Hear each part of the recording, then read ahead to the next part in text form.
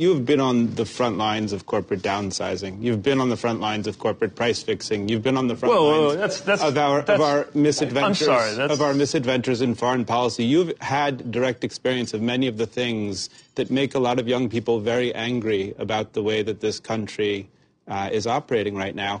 You don't seem to embody that anger. So the proposition that I've been on the front lines of corporate price fixing is just to get that out of the way. You worked for a company that was fixing bread prices. No. I worked for a consulting company that had a client that may have been involved in fixing, or was apparently in a scandal. Good old Pete. Yeah, I'm going to have to watch that whole thing. Yeah, no, it hasn't been released yet, the whole thing, but yeah, I think it's coming out tomorrow. But anyway, welcome everyone to All Against All. My name is Don Rhodes, podcasting from the Upper West Side of Manhattan, and I'm joined by Ben Moody. Hello again. Hey. So after a relatively long break, we are coming back, as promised, with an episode on management consulting and its rise in the world and Australia. And it's actually I've actually genuinely been really pumped to talk about this because I think it really does have a lot of I think the contours of the issue just really do sort of fit very well with a lot of the sort of big arcs of the history of capitalism over the 20th century. So I've been really keen on talking about this. But first we'll just, as briefly as possible, because it's so depressing, how are the fires going? Yeah, so I think there's not much point really touching on this for too long. Everyone knows what the situation is here. There's been some rain. There's an ongoing discussion now around whether the government is going to use this as an opportunity to change their stance on climate change. The media is kind of and constantly. We might get to that. I think we should talk about that at the end because it's a good example of the media giving the Liberals just the most rope they possibly can. Yeah, the media is constantly sort of scratching their heads and wondering why the government is not using this as an opportunity to stand up and act as bold leaders. But the government is, of course, pivoting toward an adaptation angle to the extent that they are. Andrew Forrest was in the news recently for just having made a significant donation, but I think it was something in the order of 66 million, but I think 50 of that actually went to a US originated think tank on wildfire mitigation and adaptation strategies, which I think we can all read as code for an anti-climate change right-wing think tank, right? It is going to be a adaptation, mitigation, backburning, and that's really the direction that everyone's going. Welcome to the Ayn Rand Institute for fire strategies. Yeah, and that's the direction that the whole thing seems to be going in, is that they're, of course, using the opportunity to say, I mean, the narrative around we need more backburning, this has been caused by the Greens, has completely won.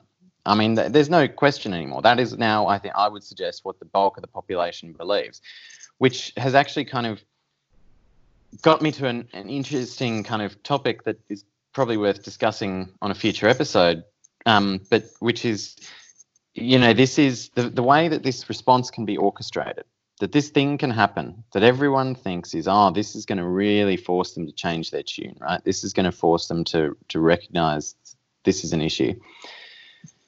They've immediately got a media establishment that is able to propagandise to the average person as to why this is not an issue. And then they've immediately got a think tank and policy establishment that can provide them with a pivot to this mitigation adaptation stuff.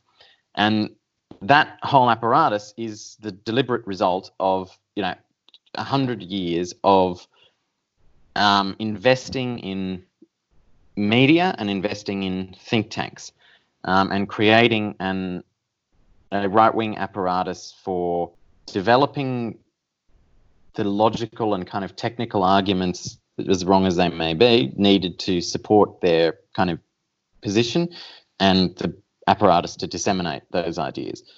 And I think what's interesting is that, obviously that's a stance that is a lot easier to take from a position of power when you've got a lot of money.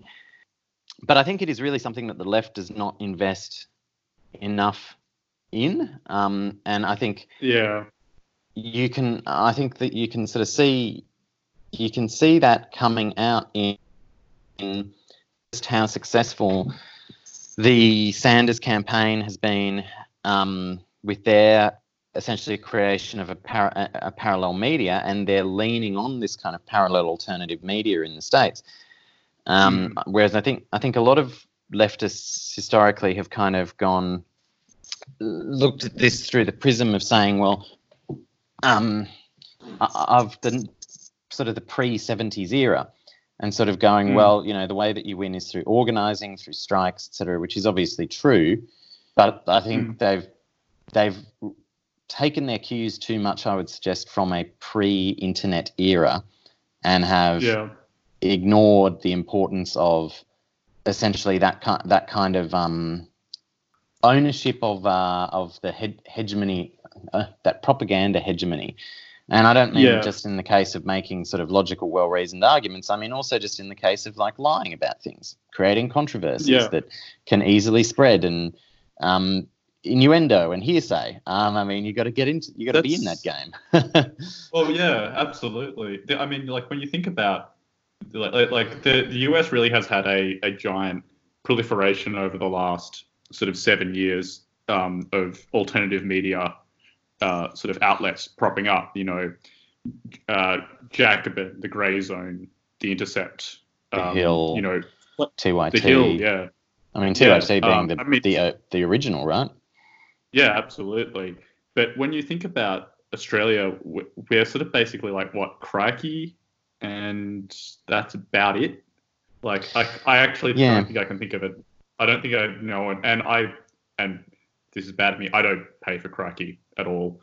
Like, so it's, it's a very, it is it is often remarked about how concentrated our media is in Australia, but that's both in a, yes, the right wing just dominates the media landscape, but also there really isn't even a small alternative media scene that can really challenge it. So yeah, I think it is something we'll need to build up over time. But my fear is that is just a result that's just derives from population. I mean, that perhaps the population is just too small to sustain that kind of stuff. Because I mean, even if you look at something like The Hill, which is such a professional kind of slick operation, really, for a left-wing media outfit. I mean, you'll look at YouTube videos they put up that get 200, 300,000 views.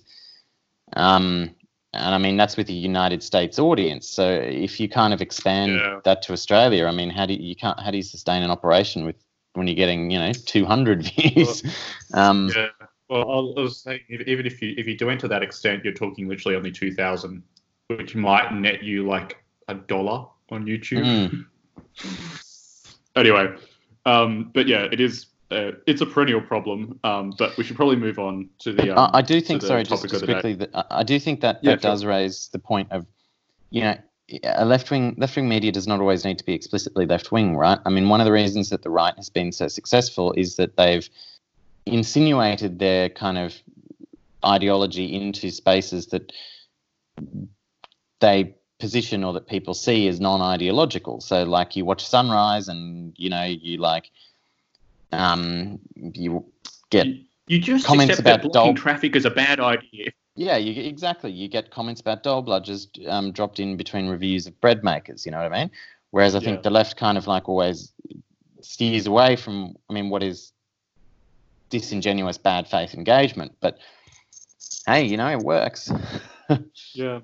Well, every time anything vaguely left-wing tries to set up in Australia, it's always the Saturday paper or like something that's just like meant to be delivered in this sort of extremely like it's aimed explicitly at like upper middle class people, basically. You know, and it's sort of like, we're just going to deliver you the hard truths. The boomoirs. Yeah, exactly. And it hasn't been a great strategy for us. Anyway, so do you want to talk about management consulting? But maybe we could get some management consultants to help us out on it. All right. So what's generated your interest in this topic? The Buttigieg scenario, or is this a bit of the Buttigieg scenario, but also I think personally I mean, when I was in uni, it was something that like I very much considered doing, and you also did for a little while, and there was always this idea that came with management consulting that it was always the smartest people in the room. Like that was meant to be their whole point, right? That's how they sold themselves. So when you're at university, like I was doing law, so it's a degree like law, and I wasn't necessarily sure I wanted to be a lawyer. It sounds like it's like, oh, that's where I want to be. But then as I've sort of over time, and talking to you and talking to other people in it, and this also really comes out from some of the research I've done on it. The main thing you learn about it is that when it's hard to explain what someone does, what they're basically doing is whatever the hell the person wants, and just repackaging something that they already want to sell to an either internal stakeholder or to make more palatable to people who are going to suffer as a result of it, and all sold through these like basically signifiers of like elite of elite intelligence and sort of things. So the development of the MBA and the development of McKinsey are actually really heavily tied together, which is like because we now sort of think of them as McKinsey and Bain and BCG and stuff all hire these people who have MBAs to sort of demonstrate that they have the best people, but McKinsey in particular helped develop the MBA in order to say it had the best people. Like it's a really fascinating it's a really fascinating area, and you've worked in it, and you sort of know a lot more about the detail than me, and you know more about the situation in Australia. So do you want to just I want to give a sort of history of it. Do you want to give a brief overview about what's happening in Australia before we get into that detail? So I think maybe the way to tackle this is because I do want to talk about what I see as being the sort of the role that it plays in relation to its clients, because I think, and the economy overall, because I think there's it sort of has a dual nature under capitalism that is really interesting to get into. So maybe first we'll just talk in really broad terms. I'll talk really in really broad terms about.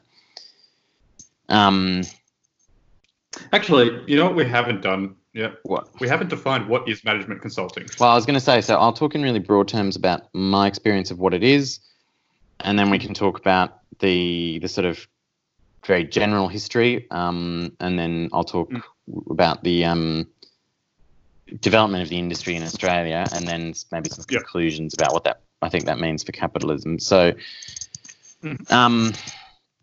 management consulting is essentially a way of, so theoretically, management consulting is a way of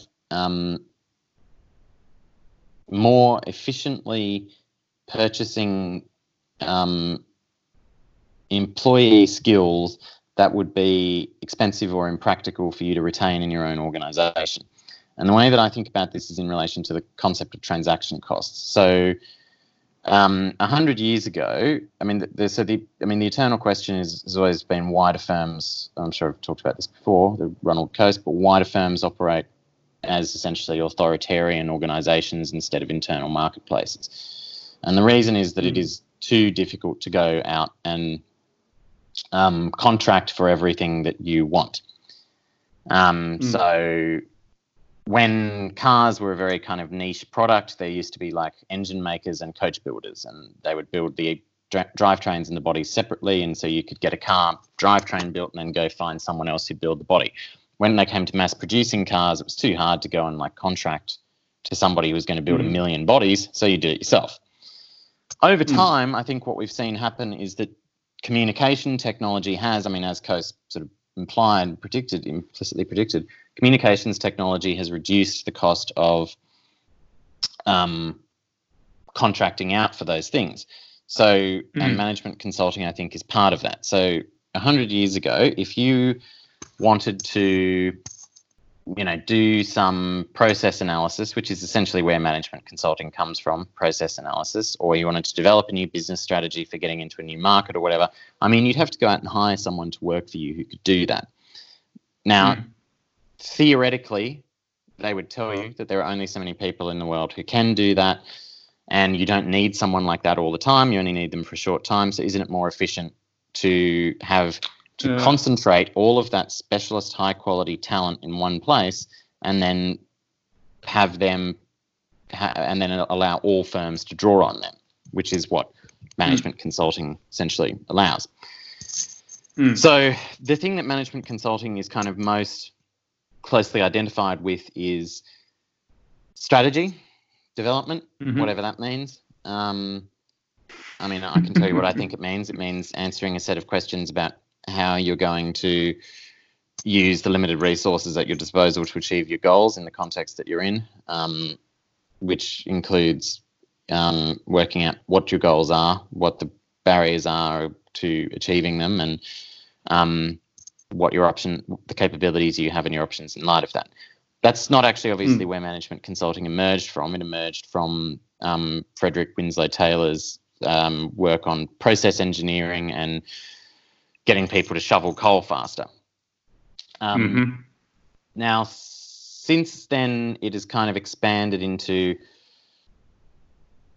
I'd say there's sort of three big divisions to management consulting firms overall. So one I would call one is obviously the public accounting piece, which we'll come back to. Yep. Two is what I would call the general manager aimed enterprise service piece, and three is the C-suite piece. So in the general manager level, firms tend to have all of these different specialist practices. So back in the day, McKinsey would sort of talk about how they only had generalists. And that's bullshit. I mean, all firms now really have, unless you're quite boutique, have got lots of different sub-practices. So McKinsey has a digital practice, a supply chain practice, technology practices, whatever.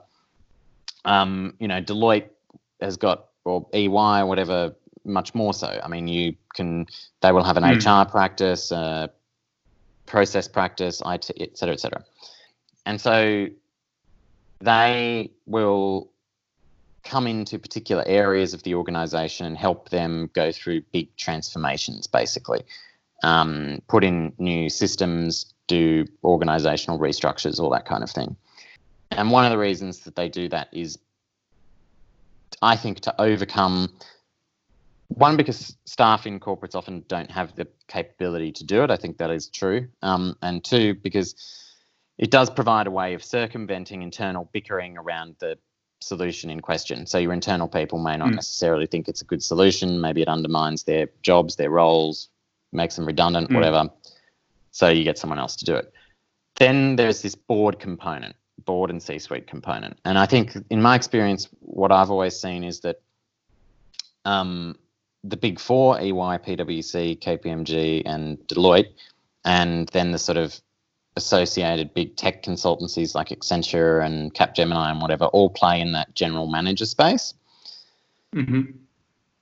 McKinsey, Boston, and Bain, my observation in Australia has been they tend to operate in this C-suite board space, where essentially a company will put them on retainer to run their board strategy day and to make packs for their board strategy day, and to facilitate. And when you say packs, PowerPoint just to be decks. clear, yeah, and to facilitate. So theoretically, they facilitate the board strategy and planning process. Now, obviously, most big companies in Australia don't really, how do I put this? They don't really strategize and plan in the way that, a sane, logical person would think of it. So the board will go and come up with some sort of high-level bullshit about blockchain. And because people on boards are all 65 and deluded from being rich for too long. And they'll come up with some bullshit about fucking blockchain and whatever. And so they'll have their sort of like publicly acceptable board strategy. Then they'll have the real game strategy that the C-suite executives work on, which is really the strategy about extracting value from the company for themselves, which is we're going to do a buyback here, we're going to do this media release here, we're going to sell or buy this asset or restructure our credit in this way so that we can justify our bonuses. And then the real strategy of the organisation actually tends to kind of bubble up from below, and it forms through all of those things kind of meeting and working themselves out, because all the different general managers who have got EY and Deloitte and whatever in are all competing to prove that they're good and that their transformation programs are going to be successful. And so it essentially becomes a kind of Lord of the Flies situation as to who kind of gets their thing up and whatever. So McKinsey and Bain and whatever sort of operate in that rarefied air, and I think they essentially provide a kind of security blanket for board and C-suite personnel. They give them a sense of being able to have someone on call who's smart, who gets it, and that's been my sort of experience of the different key components of it. Yeah. So my observations from the outside to just like to put this in very simple terms are that sort of like the bit that spoke to me most about what you talked about is that overcoming that internal bickering element, the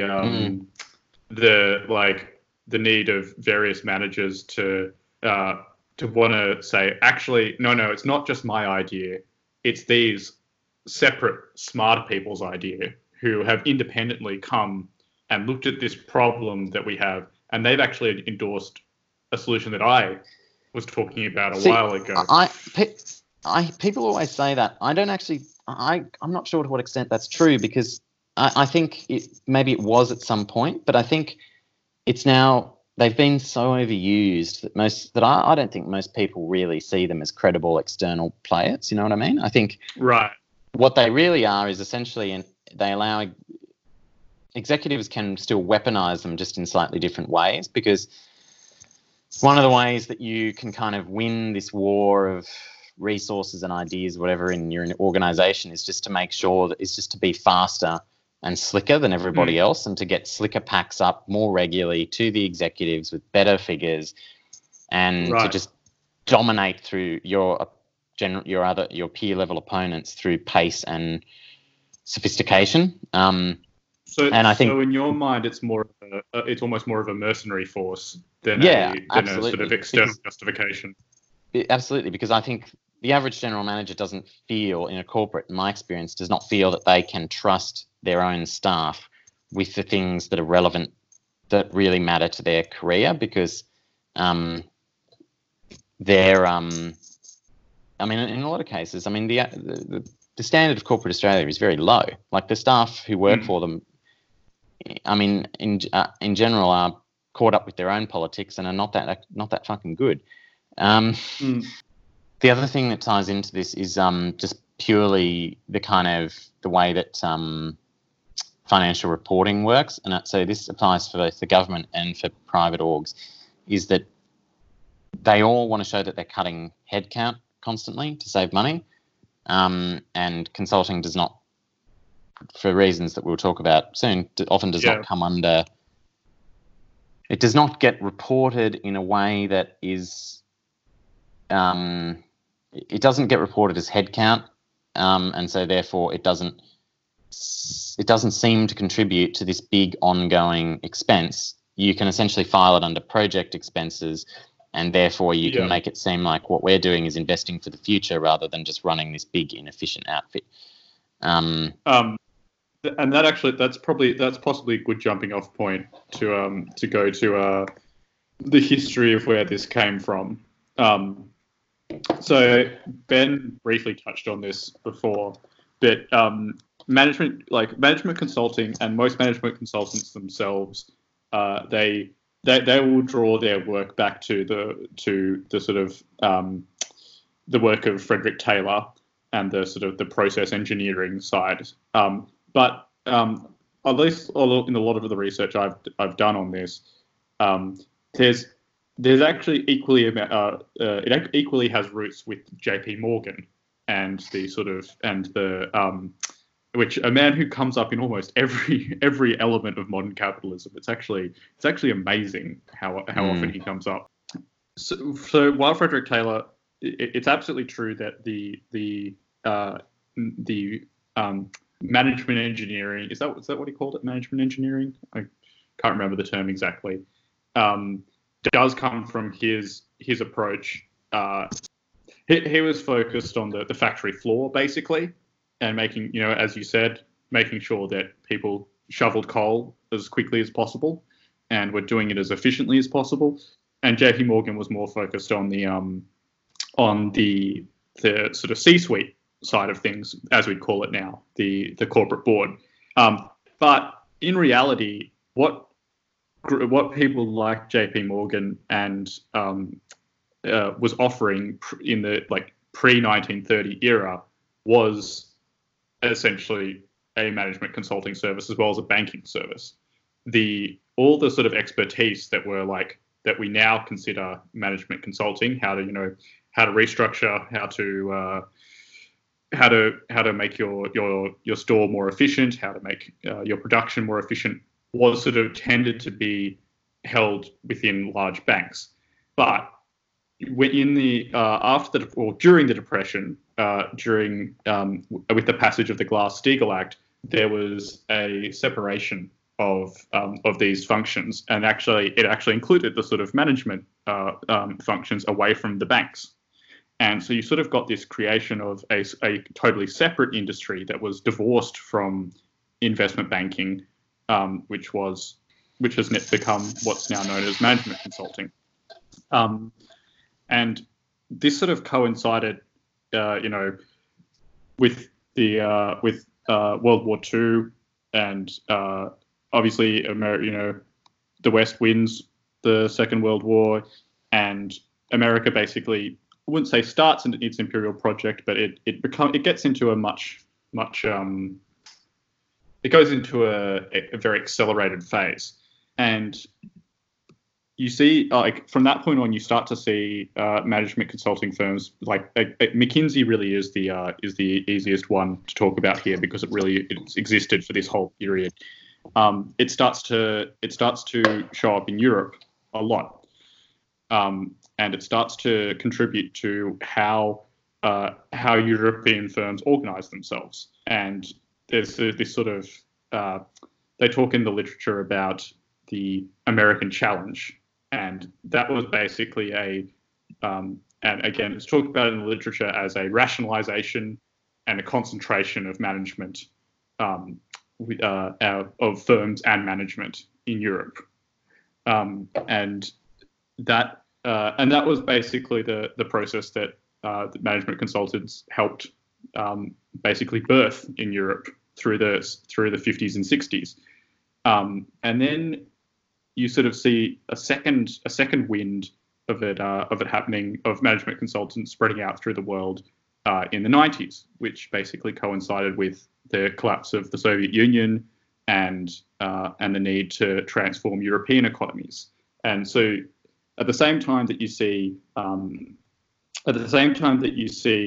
the rise of the World Bank and the IMF and the sort of, what do they call it, the structural adjustment, the shock therapy, approach to things. You also see, again, particularly McKinsey showing up in third world countries. And so you can sort of see how management consulting has kind of been this. I really liked the line that this particular article had, which was that they played on the idea of the medium is the message. That really the management consultants weren't just sort of transferring elite sort of power and training foreign elites in American ways. They were actually really changing how business and how capital worked in these countries, and they have been doing it in the 90s in Eastern Europe in a much more shocking way than they did in the 50s and 60s in Western Europe. And we've also seen that develop in the third world as the IMF and the World Bank have implemented their structural adjustment approaches to global finance.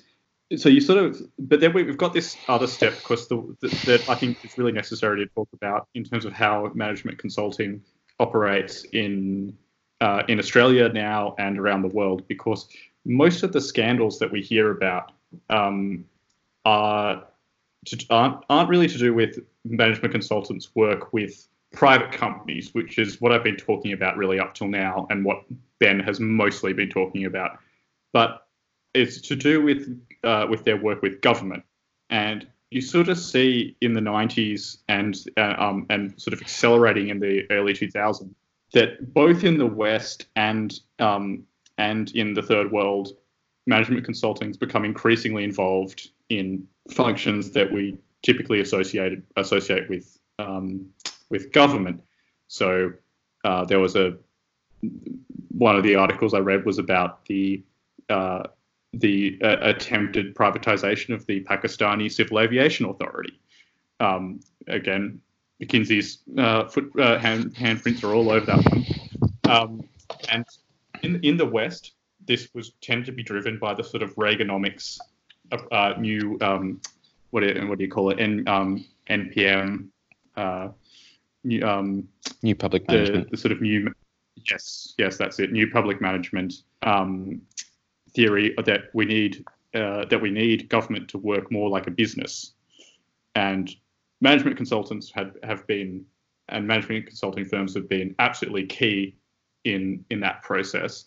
And in the third world, it's tended to come from the IMF shock doctrine that you need to, that in order for your economies to function more efficiently, you need you need to be privatizing more, basically.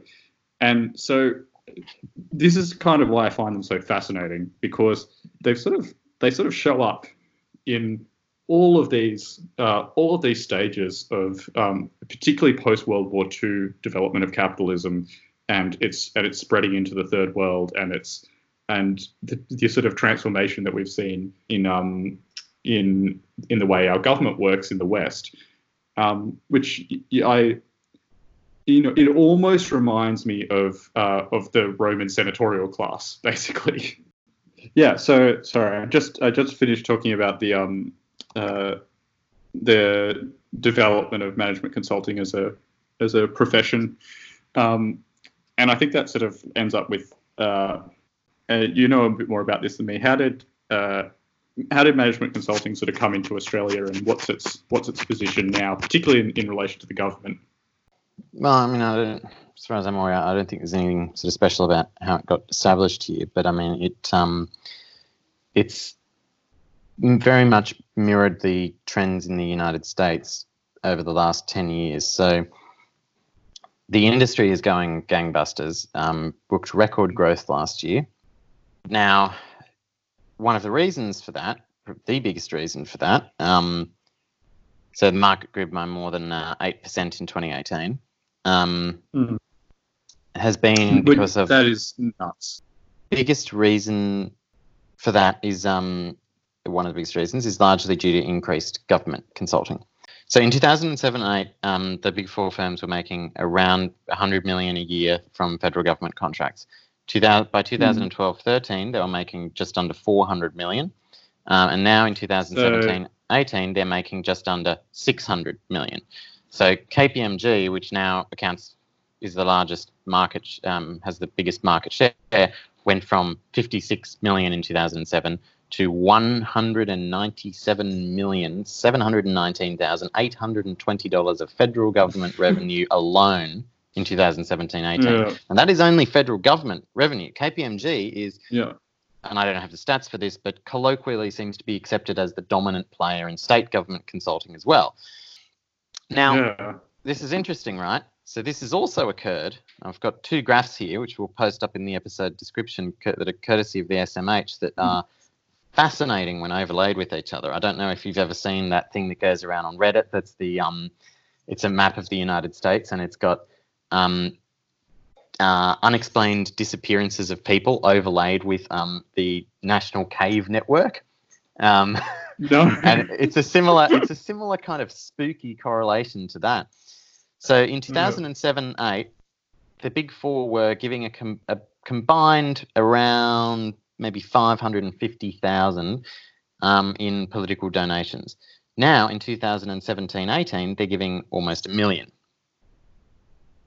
So, which is an incredibly good return on your investment. It really shows like how little it costs to buy a political party in this country. And I mean, I extend that to both parties because I mean, it did. Absolutely. This spend dropped off when the coalition initially came into government. It was. It's now back. It's now right back up there. It's doubled since. I mean, not doubled, but it's substantially increased beyond what it was at the peak of Labor spending. But I mean, Labor still grew the industry by, to some, 5 or 6 times its initial size. And so I'll just ask you, obviously there's the donation side of things, but I think there's also the approach to the public sector side of things. Absolutely. So I mean, this is driven by a couple of factors from both the government and the public service. So the governments obviously want to be seen. I mean, this, part of the logic and capitalism is that the government wants to be seen to be cutting the size of the public sector so as not to quote unquote crowd out the private sector.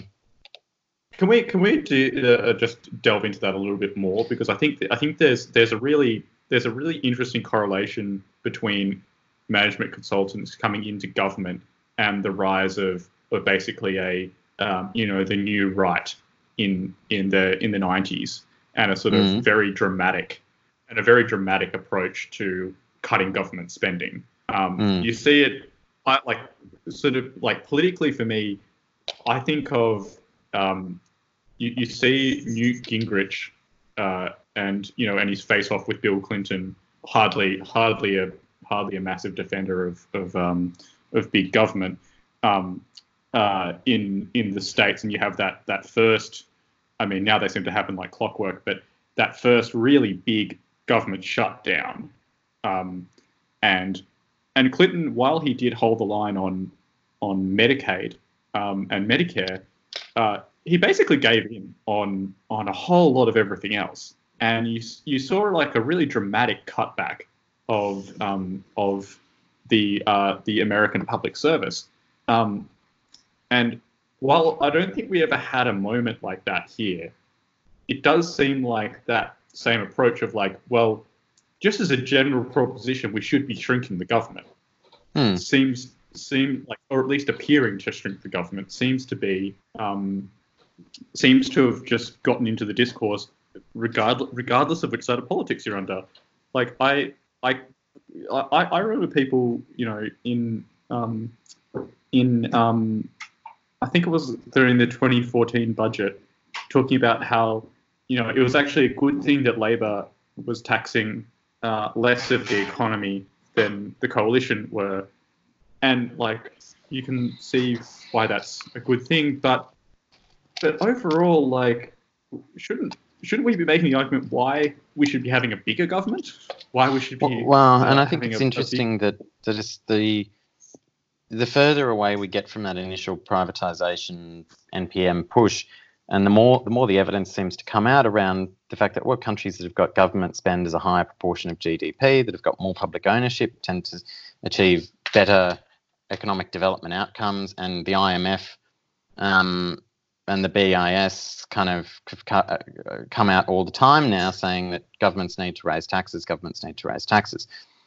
And I think that what that all speaks to is, there was this idea in the past that the market was a more efficient mechanism for allocating resources. And I think if you are making the argument, if you're a body that previously used to make that argument and said we need to cut government because they are crowding out the market's ability to allocate these resources, and now you're saying that the government needs to come back into that because all of the evidence indicates that higher taxes are actually associated with better economic performance overall.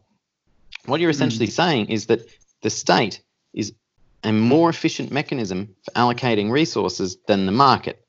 That, although this defies all logic, deliberate, planned decision-making about what to do with society's product might be better than allowing completely ad hoc, uncoordinated decision-making and hoping the right outcome results.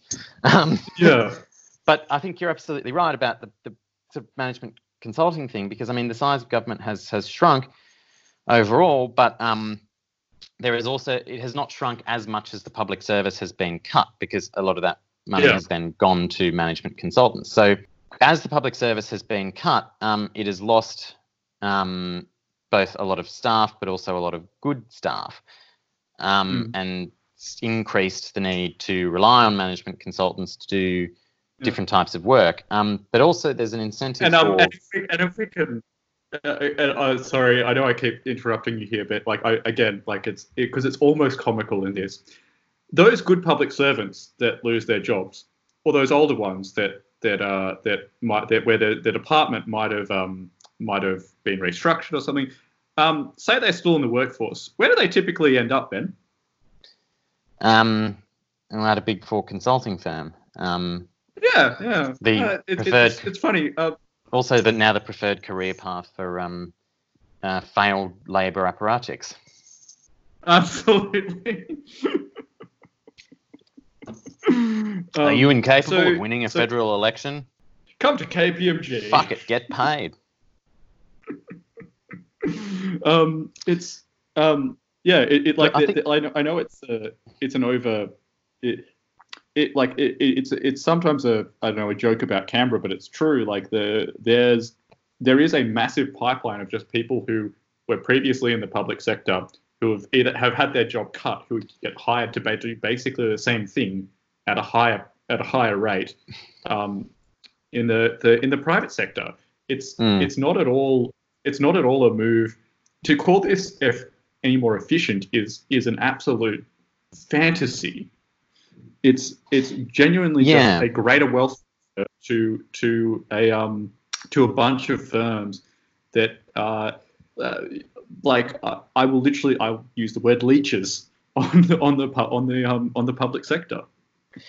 Well, the other thing about it is that governments, obviously, particularly conservative governments, don't really trust the public service. So it makes a lot of sense for them to want to hire their own people.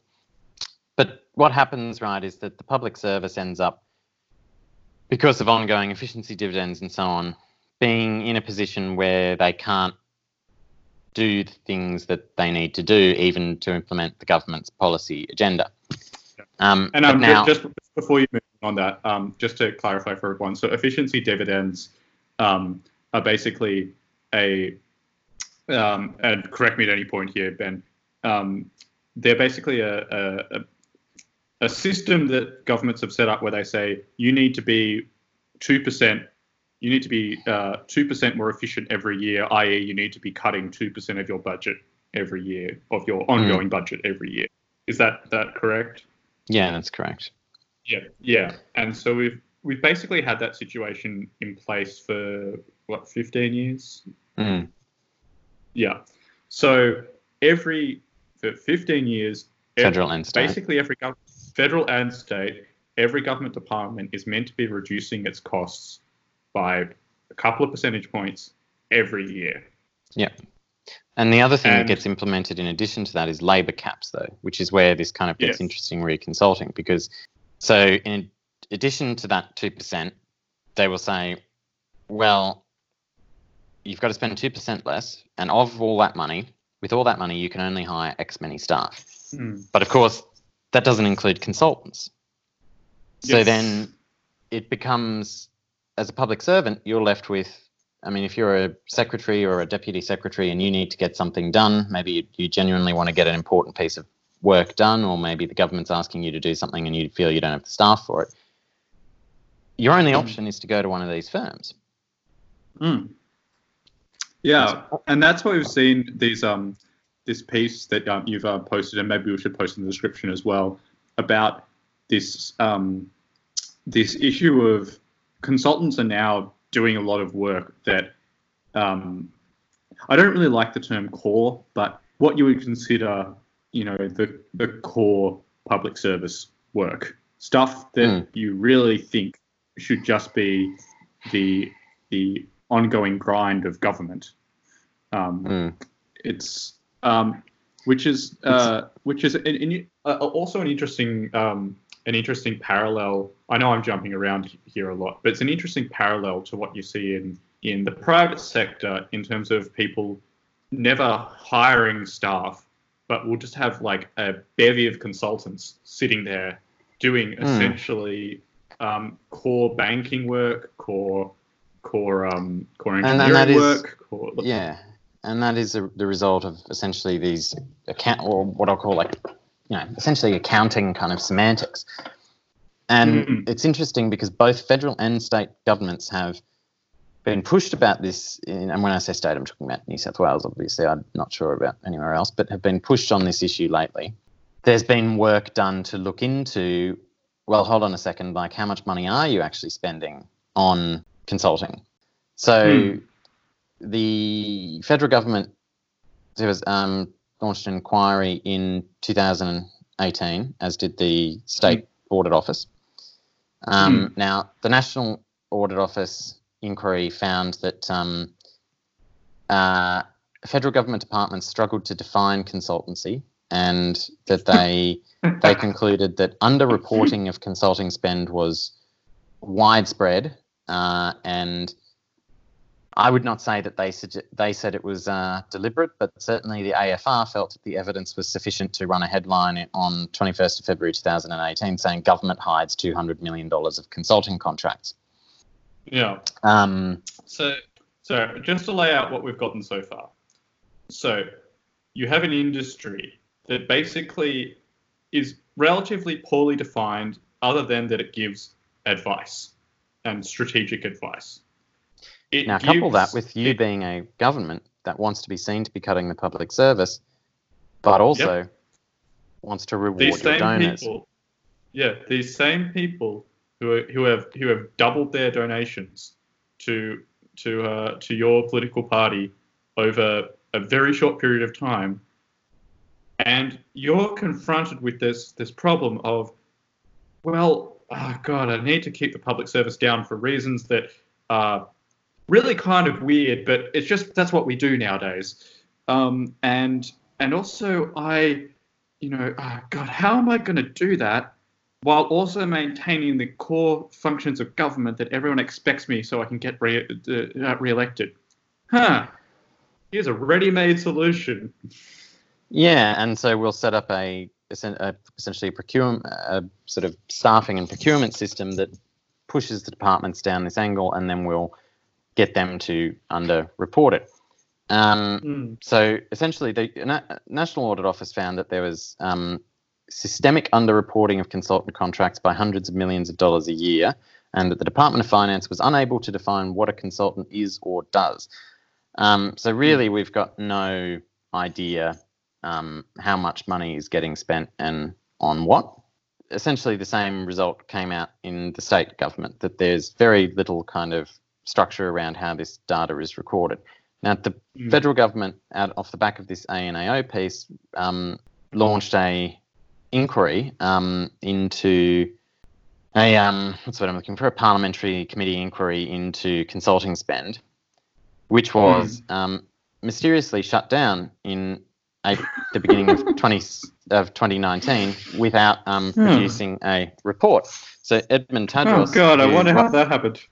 Edmund Tadros, who is the great journalist who writes on this stuff for the Fin, April 17, 2019, he writes that despite receiving more than 100 primary and supplementary submissions and holding 3 days of public hearings since December 2017, Committee Chairman and Liberal Senator Dean Smith said in a statement the Joint Committee of Public Accounts and Audits had decided not to issue a report out of the inquiry, which was into the use of consultants and contractors by the federal government.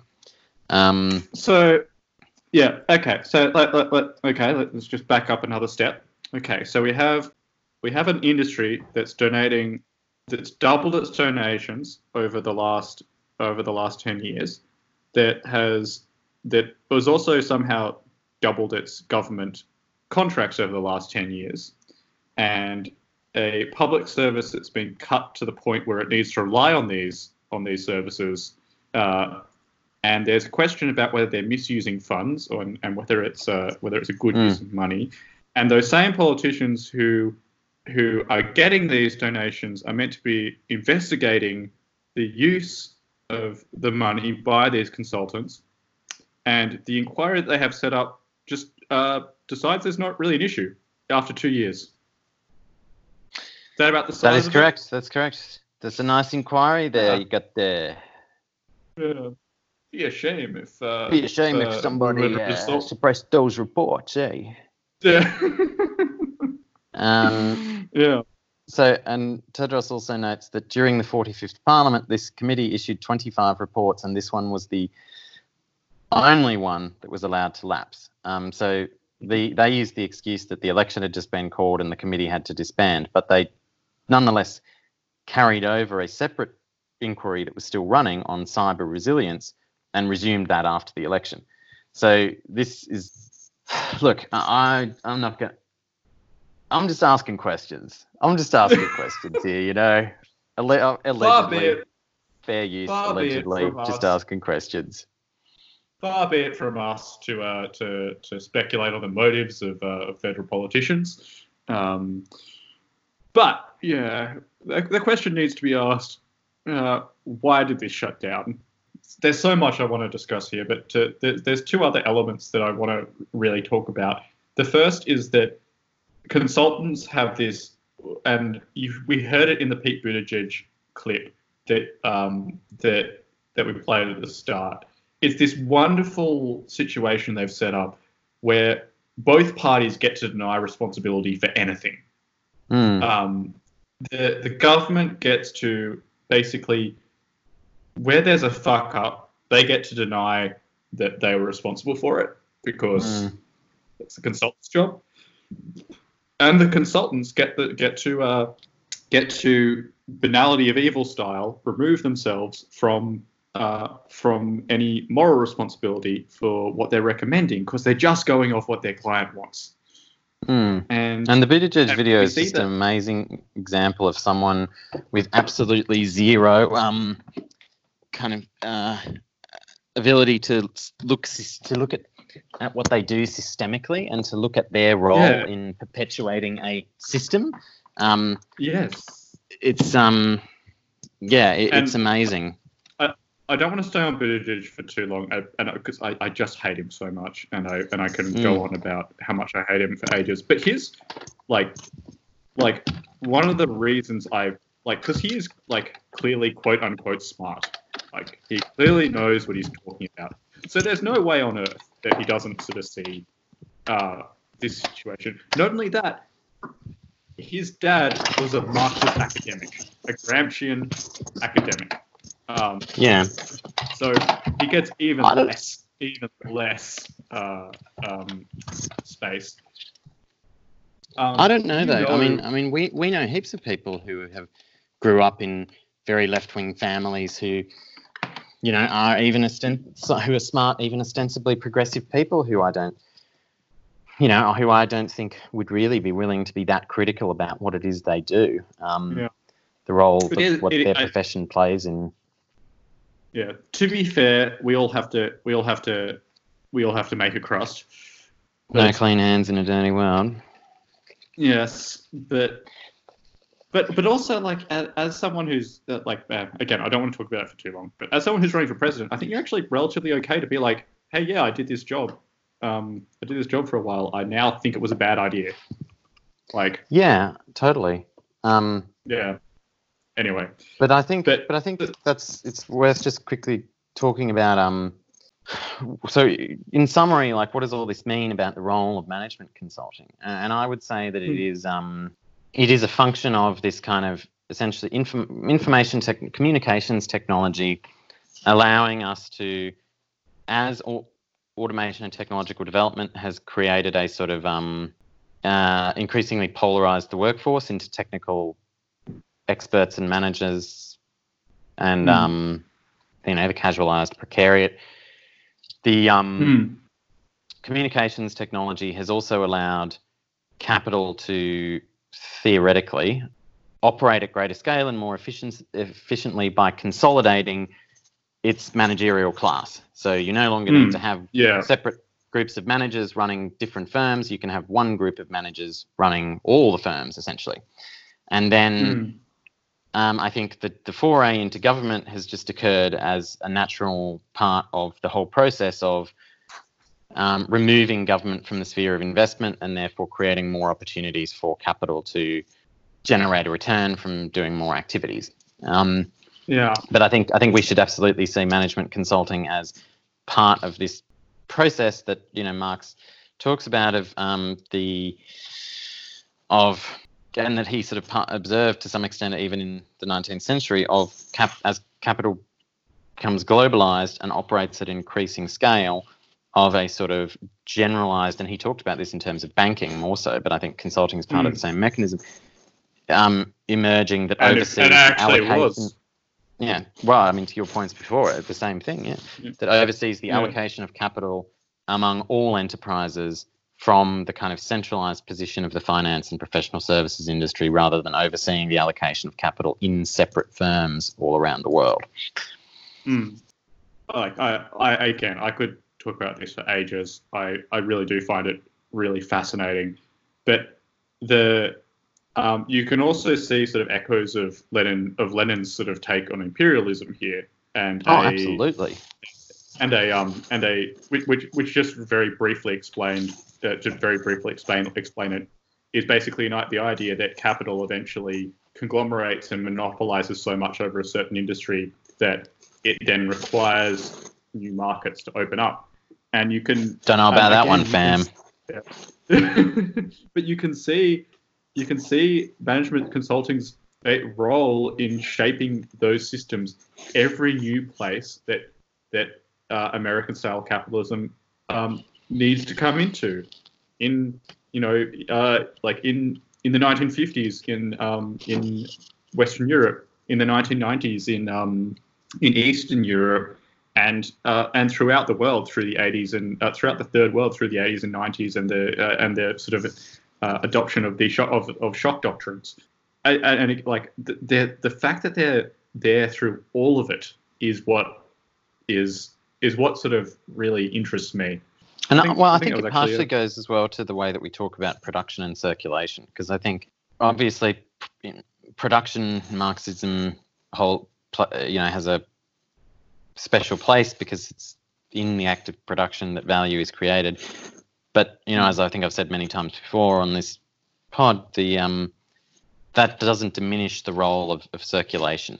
You always need people who are going to make sure that the money goes where it goes, that you're opening up the markets, that the ground, as you're talking about right then, that the ground is tilled for capital to be effective. You can't underestimate the absolutely critical importance of circulation-based roles like consulting for doing exactly what you're saying, setting up environments where capital is going to be able to apply itself to production effectively. And I don't want to get into it, and I think we'll move on to our next topic after this. But we've gone through all of this without even talking about, like, I'm just gonna read off a list.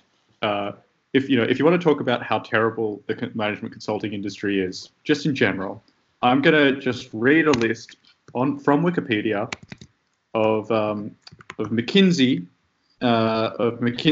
scandals, and the thing is, to talk about how terrible this whole thing is, we haven't even needed to go into these, but just for some more context, the clip that Pete Buttigieg before was about him and his role in McKinsey and Company. If you go to Wikipedia and go to scandals and criticism, and I'll also bet that every other firm we've talked about will have things not as intense as this, but that are equally as morally culpable. So, just to start, scandals and criticism. Enron, they had a pretty large role and in fact, McKinsey Consulting went to jail for 21 years for their role in the Enron scandal. We then have their role in ICE, the U.S. Immigration and Customs Enforcement, where they were actually sacked after a while because the ICE bureaucrats thought their ideas were too extreme. After they suggested reducing the food and water amounts to an efficient level. One toothbrush per 2 people. Yeah, think about the guy who wrote that report. Someone who sat down and Recommendation number 4. Food and water levels are currently at inefficient levels. Yeah. Roll in Saudi clampdown on dissidents. So they also have a lot of work for the Saudi government. And in particular, making sure that dissidents don't speak out. They've also worked for the Turkish Erdogan regime, the Turkmenistan regime, the Yanukovych regime in Ukraine. It goes on. They recommended that I forget the company should turbocharge sales of OxyContin during the late 2000s. Also, just in the Australian context, this is much smaller scale, but worth noting that Deloitte has consistently advised the state government on restructuring and reducing the size of national parks. The National Parks Agency. So, if you do think that land management is the reason why these fires are happening, then look no further. Then these management consulting companies, again, they have their hands on everything. It's you almost, and we didn't even get to their role in the defense industry, which, like, if you look at any graph, it's about half of their business in Australia. Yeah, like it's linked to it. Like, if you're listening to this podcast and you probably agree with us on a lot of things, like every issue with imperialism, capitalism, like environmental destruction, corruption, everything, all of it, like, you will find the hands of management. Because it's just concentrated capital management. So it's everything that capitalism produces, you can see refracted through that lens. Yeah, and again, this is why I have so much interest in it. It really is a like, I think you could write, whole books on just the development of capitalism and management consulting in the 20th century. I'm sure they already exist, but anyway. I got to go soon. So what else do you want to talk about, or should we wrap it here? We can wrap here. We can do an episode just focused on one thing. I was going to talk about the media and the fires, but it's been done. So we can do that at another time. And it's also just one piece. So, and it's just going to be infuriating. So. Yeah, I can't handle too much more of it. Fair enough. Yeah. Okay. We might wrap there. Thank you so much for listening. I've really enjoyed discussing this, as I'm sure everyone can tell. It's something that I just find endlessly fascinating, in just how integrated it is into the world and the world we live in. And again, yeah. But so thank you very much for listening, and we'll talk to you next time. Peace out.